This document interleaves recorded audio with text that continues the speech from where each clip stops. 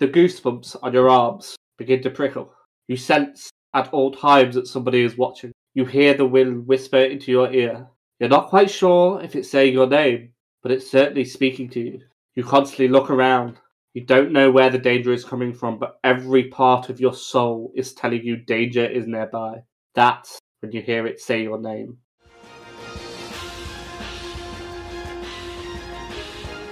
My name is Brock, and this is the Dungeon Master's Toolkit Podcast.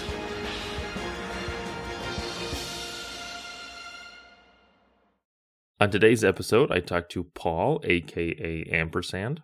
A couple topics on the show are describing instead of telling, character arcs, and using senses. Overall, it was a really fun conversation, and I think there's a lot of great tips for learning to describe scenes in this episode. Don't forget, we do have a few more days left of our January design competition, so make sure you get your submissions in before the end of the month, and then we will be publishing the winners for that contest shortly in February. And with that, let's jump into the episode. Welcome, everybody. I have Paul, aka Ampersand, here. Welcome, Paul. Hello, thank you. Thank you very much for having me. It's it's a pleasure. Thank you. Glad to have you. And Paul, why don't you give us a little bit of information about yourself and how you got started in tabletop role-playing games? Yeah, absolutely. So my name is Paul, aka Ampersand. I'm from the UK, specifically the north, near Yorkshire. I've been playing, specifically Dungeon Mastering, D&D, for a little over 8 years now. I actually got told I would be a fantastic dungeon master before I'd ever heard of D&D or dungeon mastering or anything. My colleagues were talking about it, and I'd heard D&D as everybody else had heard it. It's this thing that, for nerds and people in their mum's basement sort of thing, which it was even back then. And my colleague said to me, like, "Oh, Paul, you should be a dungeon master for us." And I'm like, That's weird. I don't know what a dungeon master is, but it sounds like something I don't want to do for my colleagues. I was their boss at the time as well, so I'm like, that sounds awkward.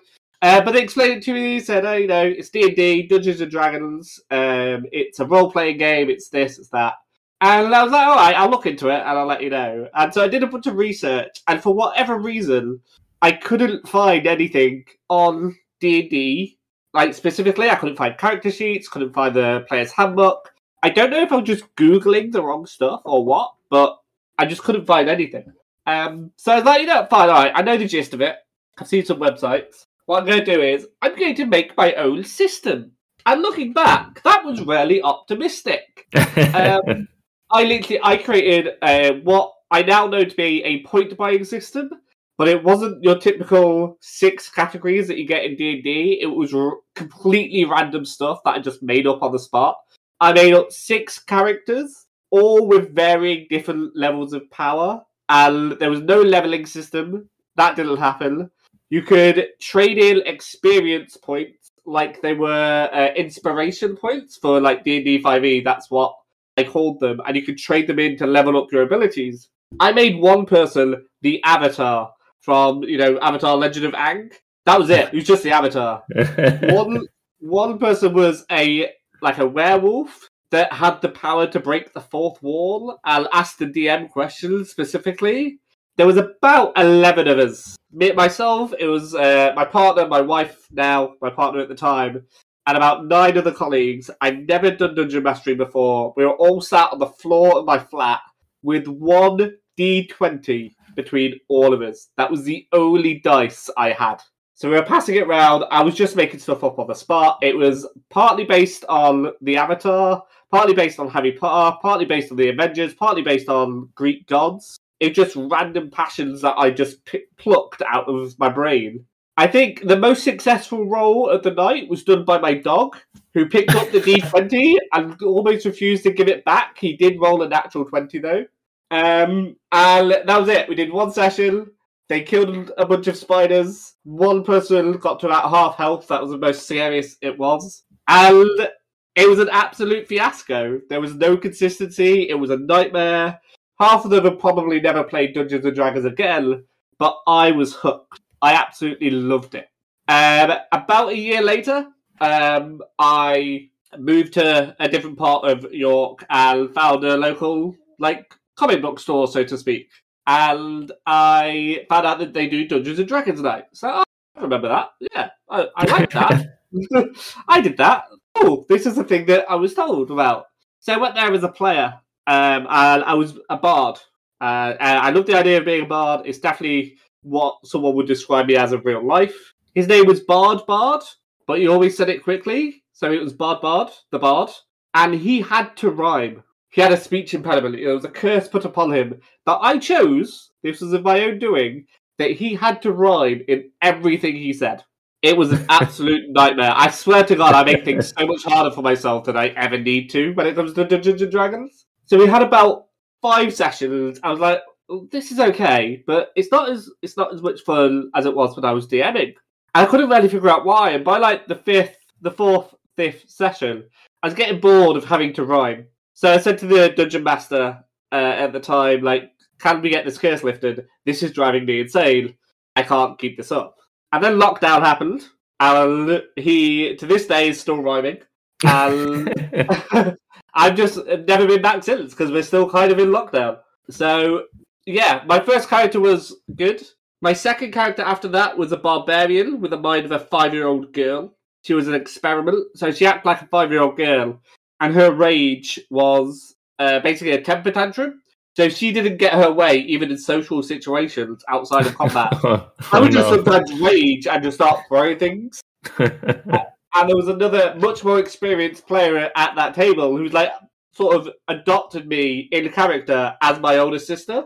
So she was the only one that could calm me down. It's kind of like, if anyone's seen it, the Age of Ultron moment where Black Widow calms down the Hulk. It was kind of like that. And even then, by the 4th session, I was like, I'm getting bored of this character. What's wrong with me? Like, I love D&D, I love the idea of it, I love researching it, and I love creating characters. And my wife said, well, why don't you just go back to dungeon mastering? Like, you create the characters, you create loads, and you don't have to play the same character every time. It's like, sounds a really good idea, actually. So I did. I got one new colleague. I'd changed jobs about 7 times by then. A friend of ours that my wife used to live with, and my wife. And I did a dungeon mastering game. This was fantastic. This is where I fell in love. I could create as many different characters I liked. I could create the combat. I could create different rules. I could create funny moments, meaningful moments, scary, horrifying moments. And that is where I fell in love with being a dungeon master and D&D altogether.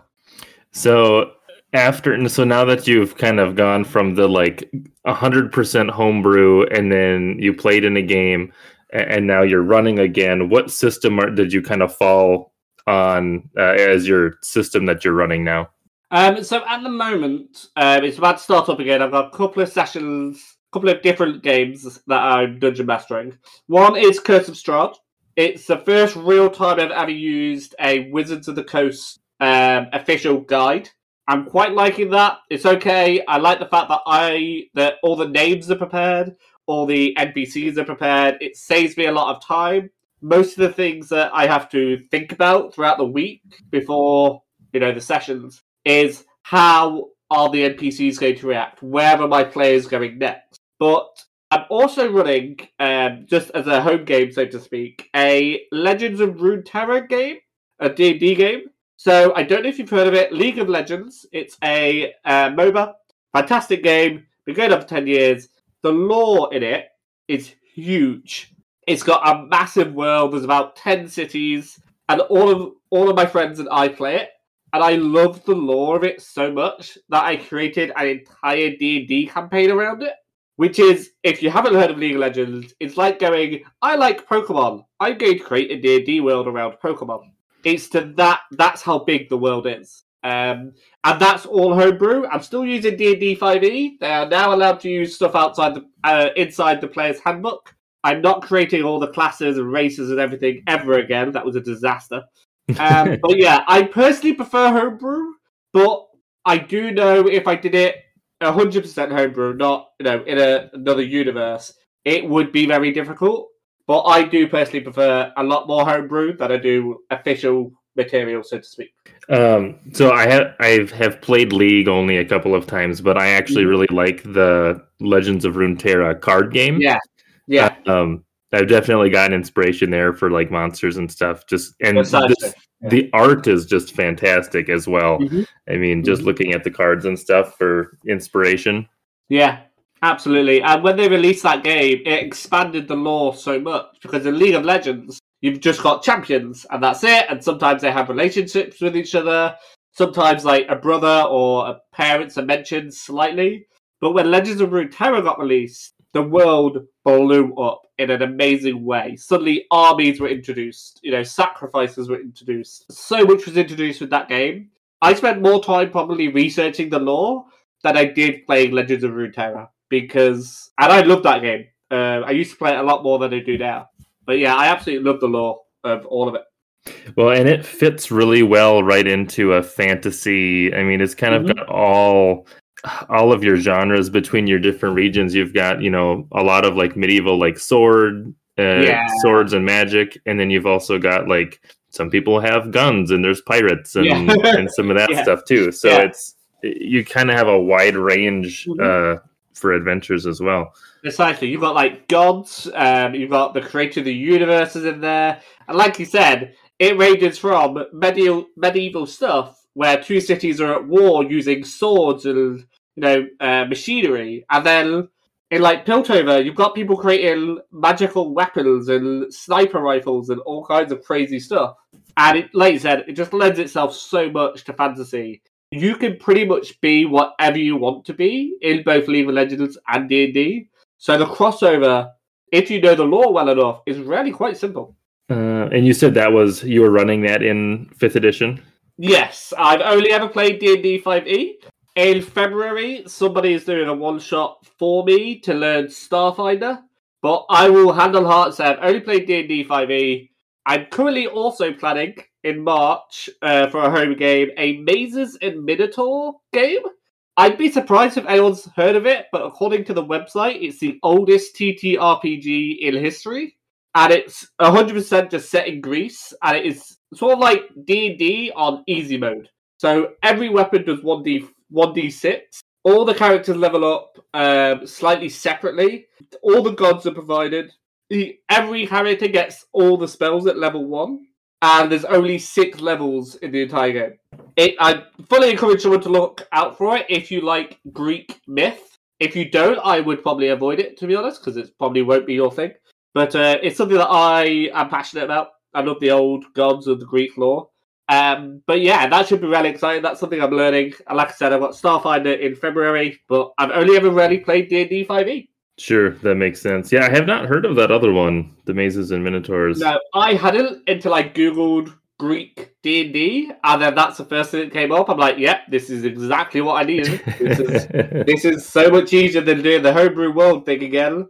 So like, yeah, let's do this. And the players at the table, aside from one of them, have never played D&D anyway, so they don't have to unlearn anything. So it's like, yeah, this is D&D, sure. This is it. Play this. So what was like your biggest takeaway or your biggest thing that you learned switching from being like a player and then coming back into running the games? I recommend that you do not underestimate how much more effort you put in compared to most players. I won't say all players. There's some players that are fantastic out there and do amazing backstory, take the notes every session. But if you're not playing with people who are basically inside the TTRPG community in the same way, you probably won't get back as much effort as you put in. Like when I was playing my first homebrew game with the wife and a couple of friends, every week I would have to sit down with all of them and level up their characters, tell them what abilities they had, and they would just forget about it. Once the session was over, that's it. But as a DM, you can't do that. If you're playing weekly sessions, you've either got to plan pretty far ahead, which is not always advisable, or really be able to sit down and think about it and really know what you're doing. Because your players will catch you off guard, and that's the last thing you really want if you don't know you can handle it. Something else I've probably taken away is that words are amazing and should never be underestimated as a form of power, because you can make people feel anything with the right words. I hadn't thought of that. Can you give us like an example? Yes. So, in my Curse of Strahd game, it's all about horror. And when I was researching, how to do a horror themed campaign and scary and vampires and stuff, a lot of the research I found was D&D doesn't lend itself to horror. And I understand it's the points they were making. The idea was that your players are most often the most powerful thing in the world that they're in, because if they weren't, why are they doing the task and not somebody else? And if you're the most powerful thing, why should you be afraid? Like, there's nothing that should, make you fearful. Right. But in Curse of Strahd, I came up with the idea of a dream demon.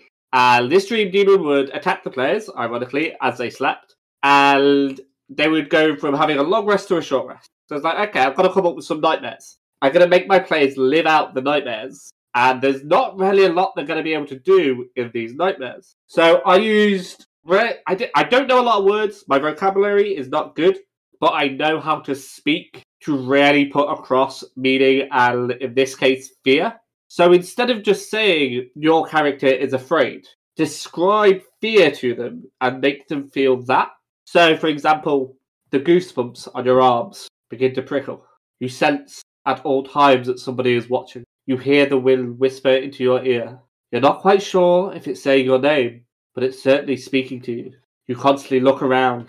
You don't know where the danger is coming from, but every part of your soul is telling you danger is nearby. That's when you hear it say your name. So in that example, not once did I use the word fear, I didn't say you are afraid, but in theory, that should make your character more afraid, because everyone has felt that feeling before, or most people have, and that's what you want to tap into, their past feelings, to reminisce at the table. That is a really cool way to describe that. And really all you're doing is, like you said, you're changing from telling them the emotion that their character would be experiencing, and just switching to describing the symptoms of that emotion. Yeah. And it seems like a much easier task when you phrase it in that way, to just describe it, than because if you would have told me to do something like that, I probably wouldn't have had a great answer for how to make somebody feel that way. But I really like that idea of just describing instead of telling.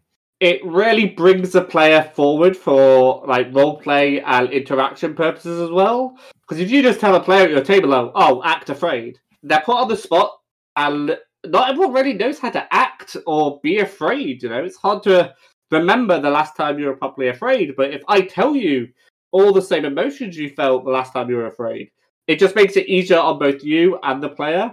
And I think it's a really fantastic technique. Yeah, I really like that. I'm definitely stealing that.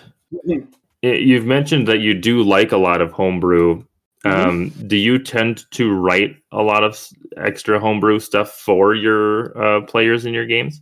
Yeah, absolutely. I will really sit down with my players and talk to them about backstory and their origins and where they want the campaign to go, because everyone will say it's collaborative storytelling. And it's okay with me coming up with a story arc, but if it doesn't fit with what the players want, then it's me telling a book or reading a story. I want them to know, okay, at the start of this campaign, you're this person. By the end of it, you want to become this person. How do you want to get from A to B? And look, my average session when I'm writing it up is about 1,500 words. I'm saying on average because some of my sessions are about a paragraph long, and then the words ad-lib this bit. And it's because I don't know what my players are going to do. It's a waste of time me trying to guess. And so I'm just going to trust my ability to make it up on the spot. So far, it's never let me down, but it probably will one day. But yeah, absolutely, I love writing backstory, especially for my homebrew universes. For Curse of Strahd, it's a bit harder. The backstory's already there. A lot of the information's already there. But yeah, absolutely. Fully enjoy writing backstory for people. I really like the idea of sitting down with your players and talking about the story arc that you want them to, or that they want to go through. Yeah. That's something that I guess as a player, at least, I've never done, and it is almost kind of like a secondary thought almost. Like, I know that over the course of the game, my character may change, or I may want them to change, but unless the DM is collaborating with you on it, you don't necessarily know if that's something that you will get to experience within that campaign. Yeah. What I like to do is, as well, ask my players, okay, I want you to think of 3 things you're really good at or proud of as your character, and 3 things that make you vulnerable, so to speak. So a great example is, one person picked, I'm incredibly friendly as one of their good things, obviously. I have a fear of spiders as one of their bad things, right? That's fantastic. You're incredibly friendly. That's roleplay opportunity for you. And you're afraid of spiders. That gives me something to work with to, put you in the moment, so to speak. And I said to the specific player, like, okay, well, you're going to lose both of these things by the end of the arc. Because you can't have a story arc and only have positive. That's, in my eyes, kind of boring. Like, oh, happy as a rainbows. Like, so I said to him, like, I'm going to give you an opportunity to get over your fear of spiders. But as the campaign goes on, you're going to meet more and more people who aren't giving you that friendliness back. And maybe it makes you a bit bitter. Maybe you're so friendly because you've not seen the real world horrors yet. And once you do, you might lose some of that friendliness. How do you feel about that? And he said, yeah, that's absolutely fantastic. We went with it. And we roleplayed it rather well. We didn't finish the campaign. He did get over his fear of spiders, though. So, all in all, I think if you're going to have negatives and positives, maybe try and, lose one of each. Because I think that's a great way. People change so much over time. It would absolutely make sense for a friendly character to become less friendly if every NPC they meet, they tries to kill them. I hadn't thought about the, like you mentioned, the positive things changing because, just like you said, a character arc isn't always positive in every aspect. So having some positives and some negatives, and then effectively saying, okay, we're just going to get rid of these by the end of it. And then that gives you some guidance as to how are you, or, what encounters and things are you going to add in during the course of the campaign to make those things happen. Yeah, absolutely. So does that influence how you build out encounters for a session, or I could see if you do random encounters, you would almost somewhat replace a random encounter with an encounter that is kind of tailored towards one of your character's arcs. Absolutely. So we'll take the example of that player again. Sometimes too friendly and afraid of spiders. So if I was to do a random encounter, I might include spiders in that particular session and give this person an opportunity to roleplay, especially if they've not done anything for a while, or the story hasn't been focused on them too much. But at the same time, if they met an NPC that was very smart in the sense of he could recognize vulnerable people, he might see this player and go, okay, that person's overly friendly, they're very trusting in me, and even though I'm gonna betray him, I reckon he's an easy mark, so to speak. So yeah, absolutely, stuff like that completely changes, or I adapt to it when meeting encounters. I recognize that someone's got a vulnerable trait, and people in the world that I create will also recognize that sometimes. Otherwise, they're not real people. You're not creating real NPCs. You're just creating stat blocks for people to play with. And that's not as good of world building as I believe I can do. Does having all of those, maybe you kind of answered that, but having all of those traits and knowing where you want your characters to go, that definitely helps to build or to plan your sessions, right? Oh yeah, definitely. And if a few sessions in or halfway through the campaign, I'll have what's called a session 0.5, which is incredibly misleading in its name, but it's basically another session 0 that just says, how's everyone feeling? You okay with this campaign? You okay with the way it's going? Is there any part of the story arc that we spoke about or things that we spoke about in session 0 that you want to change? And if he says, I feel like I'm becoming less friendly, this is as least friendly as I'm comfortable being, I no longer want, obstacles like that. I'm no longer as trusting as I was at the start. But, okay, change your character sheet. I'll keep that in mind, and we'll move forward. We'll carry on doing stuff, and I'll find other ways to bring you into the role-playing aspect of the game. Yeah, that's really cool.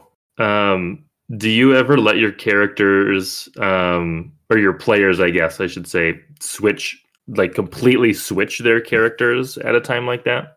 Like if they just never at a time like that. Never halfway through the campaign. I think I've done it once or twice, and I think I'd probably only let it be as late as the fourth session, or I should say actually probably level 4 or 5 for the characters, or 4 or 5 levels in, because I don't always start at level 1. But halfway through the campaign, I probably wouldn't. If they really wanted to play a different character and said, well, I just don't want to play then, I'm like, alright, we'll find a way for your character to die, and you can come back as someone else. But they'd have to give me some really good reasons, because most reasons I feel I could work around. For example, if it's like, I don't feel like I'm powerful enough. Right? Well, okay, here's some examples of where you can use your power. Here's some scenarios where you are the main focus. Here's some scenarios where only your abilities can get you out of this mess. And if I'm not doing that enough anyway, that's a comment on my ability to be a dungeon master rather than the player style that they've chosen. Yeah, I think that makes sense. And you're willing to and open to working with the players to make sure that those things are met with their current character. So hopefully it's less of an issue. Cool. Well, I think now might be a good time to transition over to some of the projects that you're working on. Do you want to tell us about those? Yeah, absolutely, without a doubt. So my main things that I work on for the TTRPG community is short graphic videos for your online content. So whether that's logo reveals, that's opening titles for your streams, whether that's Kickstarters, Twitch trailers, anything where you feel an introduction is needed, contact me at Ampersand D20 and I'll work with you. I've created stuff for DMDM_studios. I've created stuff for Lost Haven Art. One DM to another, I've recently finished a project with. I love creating videos that fit your branding.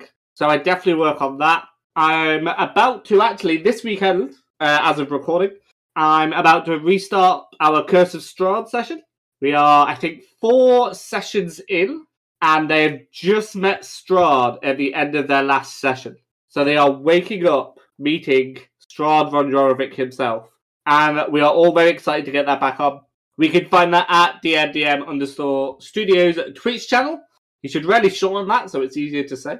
Like I've said in, I think, March, I think I'm going to be doing what I'm calling a content creation collaborative storytelling, where 100% of it is homebrewed.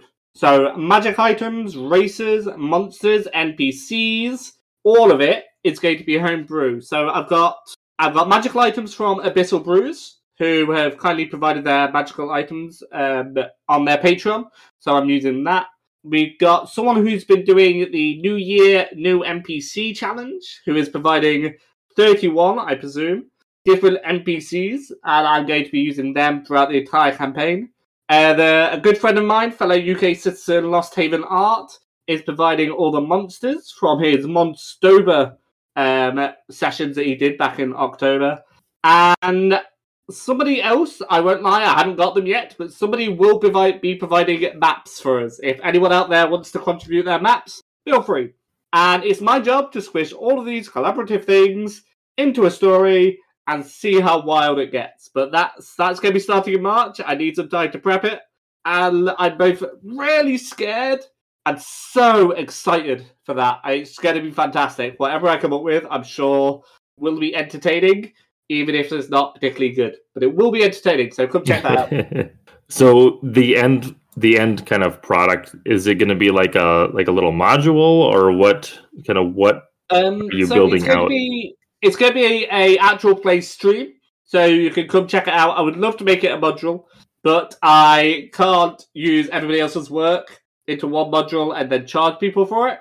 If it goes well and I create some form of story, I could potentially create a design idea about how to do this in the future for different things, and maybe just write a module about how to DM a 100% homebrew campaign, because it's something I've got a lot of experience in. Maybe other people would be interested in it, but it's definitely something I could be interested or persuaded to do. Yeah, that might be more accurate. That's awesome. It does sound both scary and like a lot of fun at the same time. Definitely. Do you do much with your YouTube channel?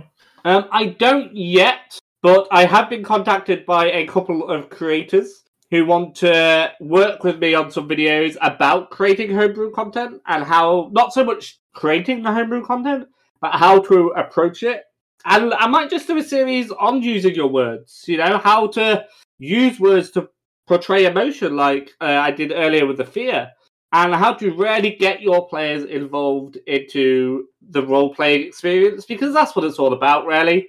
Especially in D&D 5e, it's really hard to make combat very interesting. So 90% of what you're doing that's memorable is the role-playing. If you think of your favourite podcast or your favourite moment in your last game, it's rarely the fighting part of it. It's always this role-playing moment. It's always this NPC and a certain thing that he said. If you think of any in-jokes for your campaign, it's always a specific line or a specific way someone does something. It's so infrequently I stabbed him with my sword 6 times wasn't that exciting. No, you make good points. It makes me think back to previous campaigns that I've played in, and yeah, a lot of the some of the things may have been during combat, but it wasn't necessarily the specific like damage that was rolled or whatever. Yeah. It's the outcome of that event and how that changed the story. So yeah, that's some good points. I do think that some type of a series on the descriptions, like you mentioned, the fear, would be very valuable, because that's probably the best that I have heard fear described thus far. Though I haven't played in a lot of horror games, so that may also be part of it. But that definitely is a good skill for DMs to learn and to master. Absolutely. I think if a DM can really lean into his or her or their storytelling capabilities, I think you've probably got about 80% of the idea of a dungeon master already down. Everything else is learnable, or you can look it up in the Dungeon Master's Guide or whatever book you've got. But if you learn how to really tell a story and bring all the different aspects into that one story and make it a fantastic experience for your players, absolutely, you've got DMing down. You're already there, which may be what they meant 8 years ago when they said, I could be a great dungeon master. I'm a great storyteller. I take pride in that. You don't even need the largest vocabulary. I certainly do not have it. I will continuously ask my wife what this word means or what's another word for this. But yeah, absolutely. Learn how to tell a story. Get your players and your audience to feel something. You've already got 90% of the job down. Is there something that you struggle with as a DM? I think as a DM, the thing I most struggle with, and it's possibly because I find it boring to try and get better at, is probably combat. Like I mentioned, I just think D&D 5e combat takes a lot of effort to make interesting, and most of the time when you do make it interesting, you're not really making combat interesting, you're providing alternate routes to achieve the goal outside of combat, or certainly I am. My favourite memory of a combat being really good is a few players, they were against a vampire, basically. It was a head of a vampire spawn clan. They went in, and every single player had dark vision, but I made it that the vampire didn't know that, because why would he? He doesn't care what a cleric, a warlock, and God knows what else it was at the time, what they could see or not see. So the vampire tried to use darkness as an ally, very Batman-like. And so he blew out all the candles, and it was dark. Complete pitch black. Now the vampire could see, he knew that, and all my 3 players could see, but the vampire didn't know that.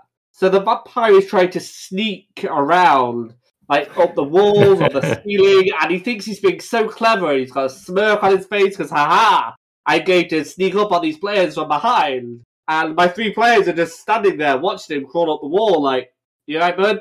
You okay up there? Gonna cast Eldritch Blast now, if that's okay. Like, no, you cannot see me. I'm invisible to you. What? Like, okay. Eldritch Blast, please. There you go. So yeah, that for me was the most and I will always provide, and I explain this in every session 0. I was pretty much always provide a non-fighting resolution to the obstacle that's in their way. Sometimes I won't. Sometimes, you just gotta fight the guy. Sorry, you're fighting. This is a fight. And sometimes my players will start fights. I'm like, well, yeah, you've just called his mother, a demigorgon or whatever you want to call them. And he's not going to take kindly to that. It's like, well, you said there would be a way around fighting. Like, not if you insult the guy's mother, there isn't. No. Now he's going to draw his sword. He's the captain of the guard. He can't just let you talk to him like that.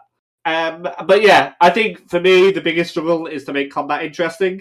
But aside from that, I can't think of anything off the top of my head. Sometimes I struggle with ad-libbing, but it's rare. And I definitely struggle with remembering what I ad-libbed the day before or the session before. So if any of my players ever bothered to take notes, I would probably be in a lot more trouble. But I can always bet on it. And they're like, yeah, that was the person's name. Was it? Yeah, sure. Why not? He's called Dave now. So the combat thing, does that... So 5th edition, especially, like, a lot of abilities are based around combat. So how does that kind of impact with your, like, DMing style, knowing that a lot of things are centered around combat? So I'm always completely honest at session 0 and say I'm not great at combat, and say, depending on the campaign, the ratio of combat to role-playing that I expect this campaign to have. Because some players love the combat. Some players are like, yeah, I want to fight every session. Let's stab people. Cool. And I'll be honest with you, those players probably won't enjoy being at my table. They're welcome to it. And there will always be combat somewhere.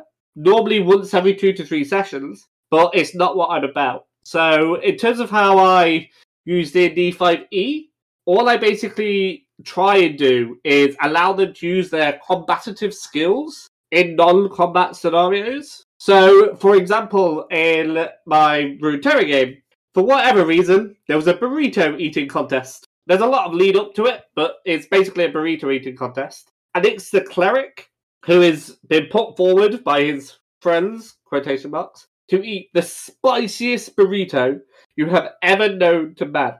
This thing is going to absolutely destroy his innards, basically. And he was kind of like, can I use a spell on this burrito? So, what do you mean? Like, can I use Chill Touch on this burrito secretly? I'm like, I mean, yeah, because I can't really think of a reason why you can't. Like, well, yeah, it's your character, do what you like. You can use Chill Touch on this burrito. And so he did it, and he said, can I do it subtly? So the crowd that was watching this, burrito eating contest didn't notice. Like, yeah, roll for stealth. And I did like an 18. I was like, yeah, sure, Chill Touch. That'll be fine. So he Chill Touched it. It was no longer the spiciest burrito. And he ate it. And the crowd loved it. And the entire, squad, the group that was in the town as my players, got loads of free stuff and cheaper stuff. Because they were clever enough to, find a loophole in this burrito eating contest. Sorry. And yeah, it was absolutely fantastic, very memorable moment. It backfired later on when Chill Touch ran out, and it was still in his stomach.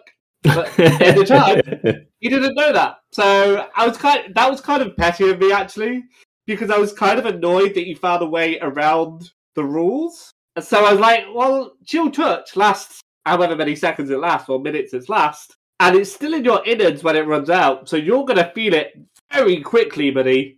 And truth be told, I probably could have let him get away with it. It was a fantastic way to roleplay. I thought, yeah, this will be funnier. Well, props to you for letting him come up with a creative solution to to that. I guess one of my things that I wish that D&D had a little bit more of was like out of combat abilities and stuff. Absolutely, yeah. Just if you don't have good charisma, that's it. You're not really doing much outside of combat. It's like okay, so wisdom and intelligence a little bit, but it is all down to your charisma score. And some of the classes and races just dump it, And it is so hard to do anything once you have a low charisma score that's non-combative, especially for DMs who don't really know how to use wisdom or intelligence outside of combat, so to speak.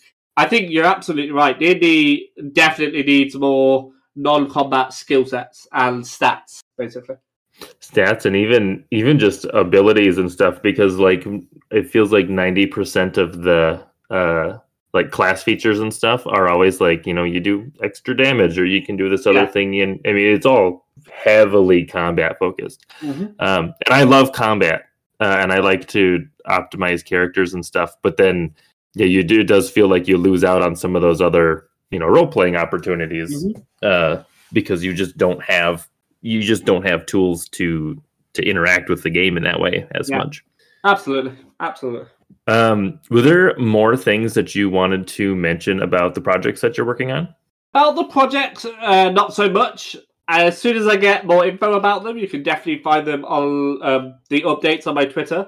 But I do want to give some Dungeon Masters some advice, if that's okay. Yeah, that's perfect. Specifically around, I'll keep mentioning it, and I will, because I'm proud of my ability to do it. Using your words to sell your scenario.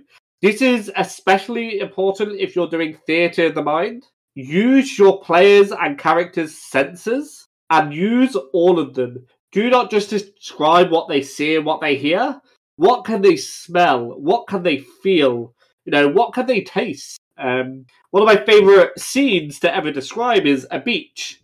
What do these five senses do on a beach? What can you see? You can see the sand. You can see the sunset. You might be able to see some cliffs. Awesome. Okay, you've described a beach. What can you hear? Seagulls, the wind, the ocean crashing against the waves. And for some people that might be enough, but you've got 3 other senses. You've only used 40% of the things that you can, physically feel, so to speak. What can you smell? Does it smell salty? Has someone been eating some fish and chips nearby? Can you smell the ocean itself? What can you taste? Is there an air of saltiness in the air? Has there been a bloody battle? Can you feel the death hanging in the air? Can you smell the blood that has been soaked into the sands of the beach? And there's more senses than people remember most times when describing something, because you don't often think about the things you taste or smell. They're just there, and then they're not, so to speak. But it's often said that the smell, the sense of smell, is the best for what did they say? They're like reenacting a memory. If you smell fish and chips, you will instantly remember the last time you were on holiday. If you smell, let's say, a dead body, you'll instantly remember the last time you saw a dead body. Bad example, but you get the idea. Smell will trigger the memory part of your brain a lot more than the other senses. For some reason, I don't know why, but scientifically it does. And I fully suggest using that to your advantage. Remind people what the last thing they smelled was. Yeah, those are some good tips. And even for me, like if I'm prepping a certain area or something, I like to just kind of take like a couple of notes of like all of the senses. Like you said, like, okay, here, what's like one thing that I can describe for this area that hits all of the senses? Because it does really help set the scene a lot better. Mm-hmm. Mm-hmm. Do you have a favorite encounter or NPC that you've used? So NPC, absolutely. He is effectively a carriage driver. I want to say his name is something really mundane, like Jeff, but I think I might change his name every time I use him, because I use him in almost all of my campaigns. He's the same guy, effectively. He's got quite a thick Scottish accent, just because. His name does change, but he's a carriage driver. He was in Curse of Strahd. He takes players to Barovia for the first time, and he gets lost inside Barovia, and now they've lost Jeff. So they've got to find him as an extra quest. He was in all of my homebrew campaigns. He's basically the bus driver, in effect of, if I need my players to travel anywhere, they call on Jeff, and Jeff takes them. And he's got 2 children. He's got a wife. He doesn't get to see them often because he's always on the road. And he's got quite an extensive backstory at this time. And I love Jeff. I think he's a fantastic NPC. And I will probably continue to use him in every campaign I create. Even in ones where there's no carriages. Even in ones where his job is pointless and he's been made redundant, Jeff will still be there. The common thread between all of your universes. Precisely. It's actually bigger than the MCU. It's just Jeff is always there. Let's see. So we talked about having character arcs for your players. Do you have, like, when you run a campaign, I guess I'm thinking more so like a homebrew campaign, do you like to have a definitive end to the campaign? I like to have a BBEG in every campaign. He doesn't always, or they don't always appear at the start, and they're not always impacting the world from the get-go. But I always have an idea of where this campaign is going and the final goal that my players need to achieve. And at that point, I'll go, I've got nothing else for you. If you want to retire your character, you can. If you want to reinvest them into another campaign, that's absolutely fine. But yeah, quite often, especially in my homebrew, I will have some final obstacle that they need to overcome. I don't want to go into too much details about what ones I have planned for my current campaigns, because my players will probably be listening to this at some point. But yeah, absolutely. I think, for me, having what can be described as a beginning, a middle, and an end really helps me in both planning stages, in session 0, in character arcs, like I've mentioned. And it sort of funnels my players and helps me as a dungeon master as well keep on track to where I think my players should be going. I'm all for, not railroading and adapting on the fly, but for me personally, yeah, there should be always a final goal, whether that's defeating a person, defeating an entire army, rescuing a city. It could be that the final goal only appears 5 sessions before the end, but for me, yeah, always should be a final goal. When does it stop? I'll be DMing for the next 20 years, and I'm getting old as it is. I don't think I could do this for another 20 years. Have you had characters bring existing character over into a new campaign? Sort of, but not from my campaign to my campaign, so to speak. It was a character that he started with somebody somewhere else with another DM. The sessions had fizzled out or he'd left for whatever reason, and he said, it's a level 5 character. I really liked him. Can I use him? I'm like, well, yeah, I see no reason why not. All the other players were level 5. It was fine. And I said, do you have any, memorable moments from the previous campaign still, even though, it was only level 5? And he said, yeah, he did this and that and this and that. And I went, okay, well, that's your origin story then. We don't really need to come up with a backstory. That's how you got to level 5. That's the experiences you have. And he managed to use it. I think we got him up to level 15 eventually. And yeah, it was absolutely bring your character along. I don't know if I'd ever get someone to do it from my campaign to my campaign, because most of my campaigns end at level 15 to 20, and I wouldn't want to start another full campaign at that level. Maybe a one-shot. I could see myself asking characters to come back for a one-shot. That would work, but probably not for another full campaign. Sure. Yeah, if you're doing a level reset and you're going back down towards the bottom, then it doesn't make as much sense. Mm-hmm. All right, and I got one more question for you, and then we can kind of wrap up. If you could have any role-playing book created, you could put anything in a book, what would you put into an RPG book? Great question. Anything. No limits, nothing? Nope. It could be... could be anything. I would personally put into a role-playing book, and it may already exist somewhere, or somebody's homebrewed it for me. I would put the entire 15 series of Supernatural from a level 1 character to a level 15. And I think for me, that would be fantastic. I've tried to watch all 15 seasons of Supernatural. I think I'm on season 8. There's a lot of episodes. And I think it's got enough lore that you could probably get away with it. I wouldn't normally say League of Legends, because I think that would be amazing. But I'm already doing it So if I get to pick something else that I'm not doing and would save me time, I think, yeah, Supernatural. That's what I'm picking. So just or like the Avengers, or Marvel. Oh, Marvel might be a good idea. I'm So going just with like Marvel. I'm going to change my idea to Marvel. So just like a big campaign, like source book. Yeah, that's got absolutely. just everything that you need.